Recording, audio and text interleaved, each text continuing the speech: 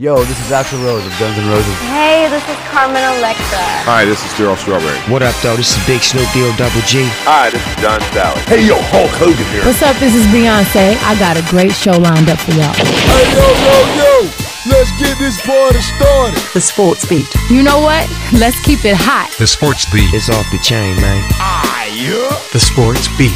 Download the podcast now. You're listening to The Sports Beat with Richard Holdridge.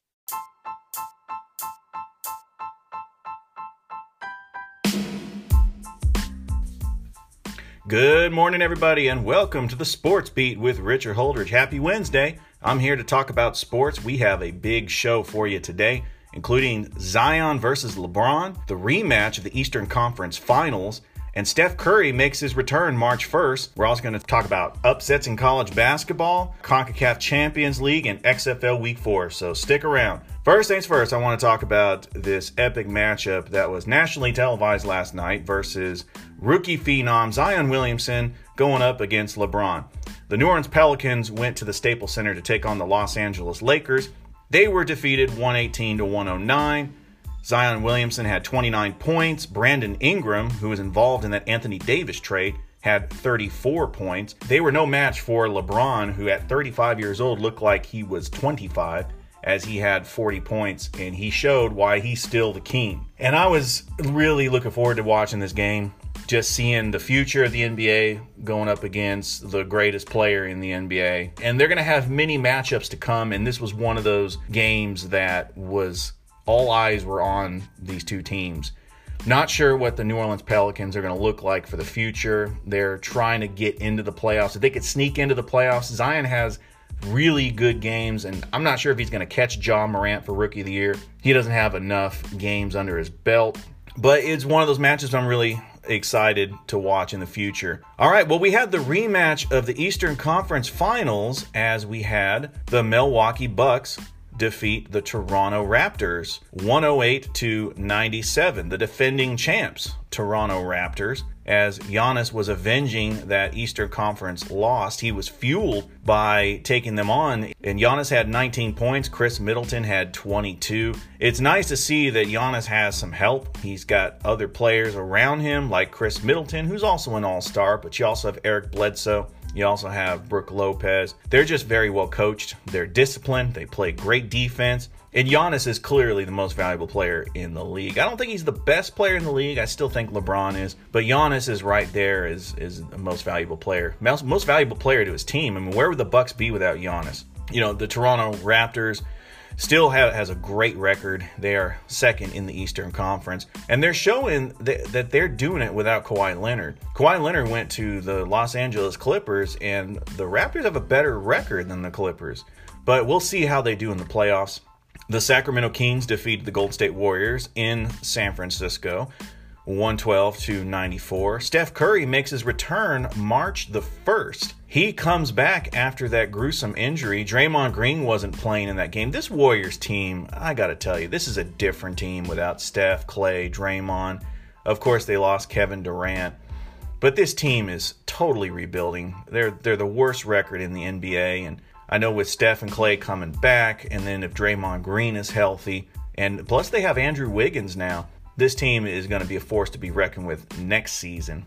We had some upsets in college basketball. Wake Forest defeated number 7 Duke 113-101 in double overtime. I still think Duke is a lock to be a number 2 seed. They're clearly the best team in the ACC.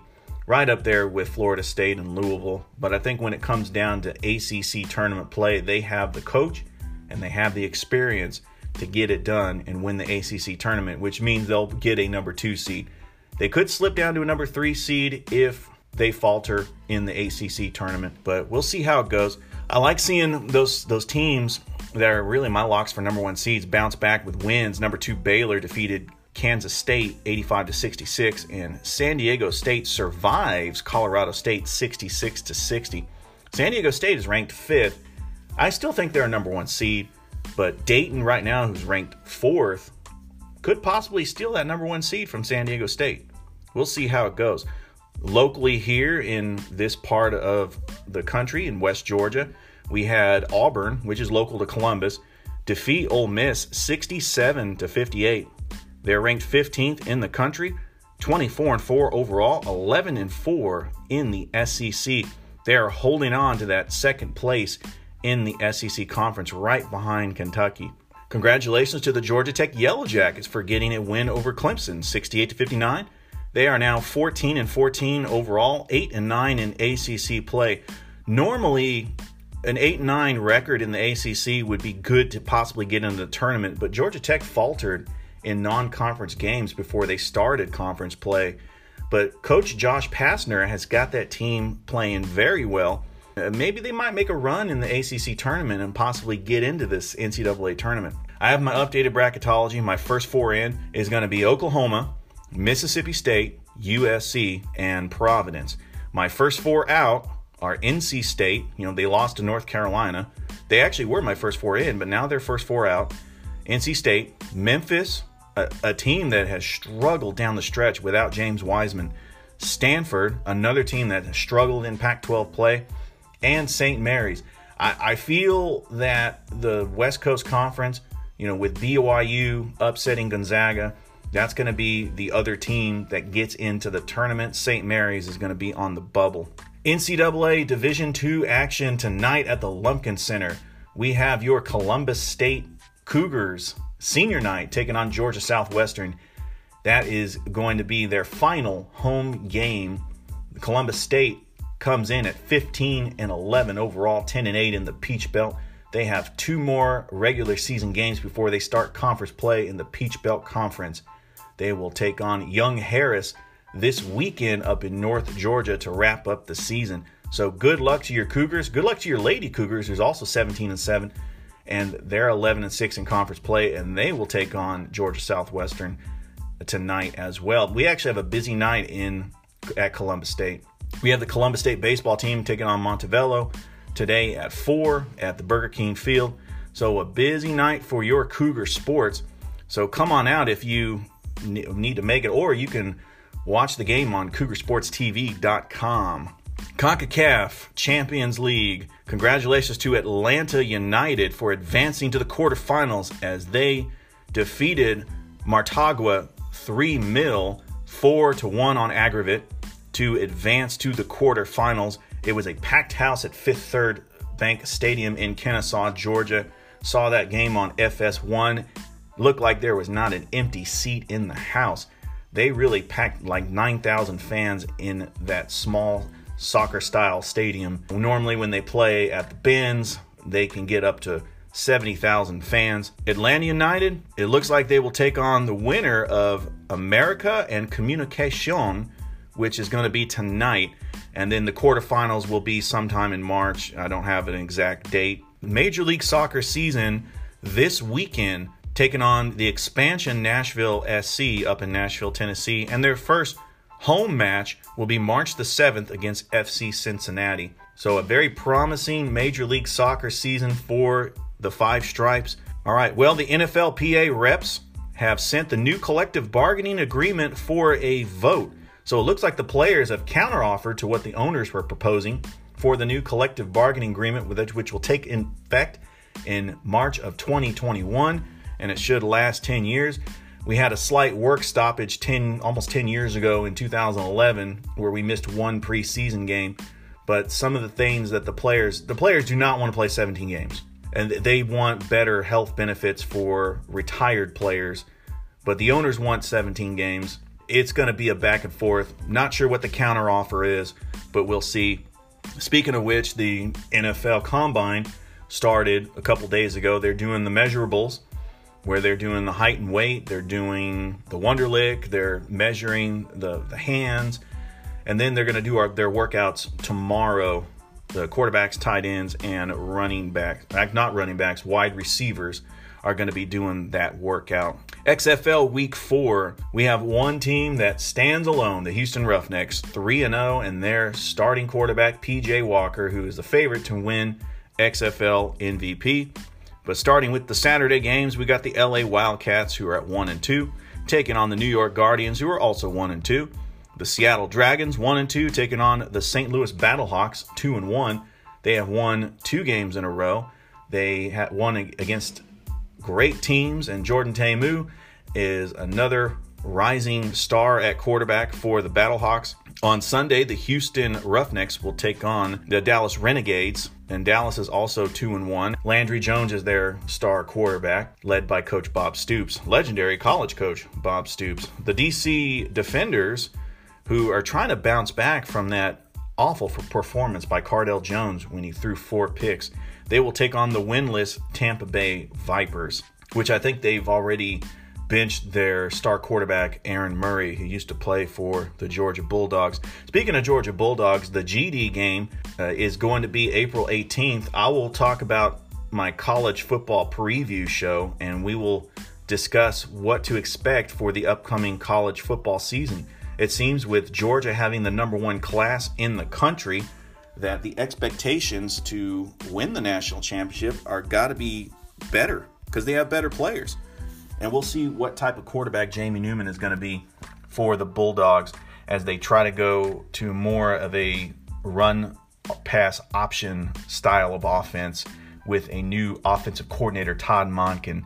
I'm looking forward to watching college basketball in the fall, and I'm looking forward to seeing what's going to happen for the Bulldogs as they have gone to the SEC championship game 3 years in a row under head coach Kirby Smart. They have parted ways with Jake Fromm. He has gone on to the NFL.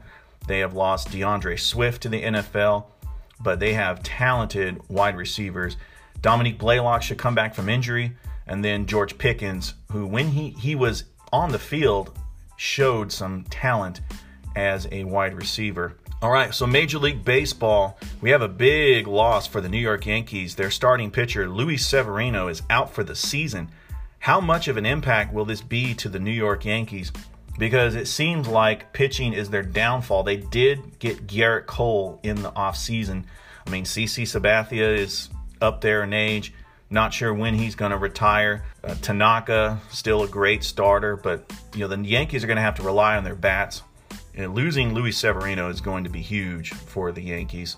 Not sure how they're going to recover from that. As we got spring training games going on, the Braves have their own starting pitcher issues with Cole Hamels being out, and they need to resolve third base as well. Who's going to be the starting third base over there in the corner? Is it going to be Austin Riley, or is it going to be Johan Camargo? They did lose Josh Donaldson to free agency to the Twins, so we'll see how that plays out as they will open the season in about a month. They will travel to Arizona to take on the Arizona Diamondbacks at Chase Field, and that game is going to be great for the Braves.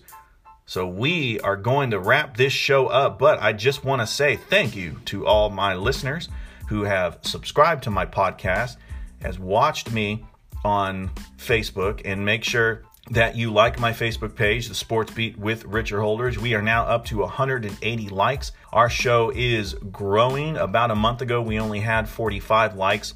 I know I've done some promotions. I think being on 95.7 ESPN Radio has helped. So I've been on there twice already. And so that, as a broadcaster, gives me credibility to do these shows. And plus, with my broadcasting major and experience at Denfos and military broadcasting, I feel that I can actually do this a lot better, and the show is getting a lot better. I'm seeing some promise, and I also thank my colleagues, people that have actually helped me out, that have been to broadcasting school with me throughout the years, that have helped me with tips, helped me with intro music production and artwork for the podcast, just everything that you can possibly ask for in a team. Thank you very much for just getting this show off the ground. We've had 20 episodes so far, and we had some special episodes as well, so about a total of 24 episodes. But this show is continuing to go strong. So hope everybody has a great day, and we are getting closer to the weekend. So stay in there, and we'll almost get to the weekend. All right. So everybody have a great day, and be safe out there.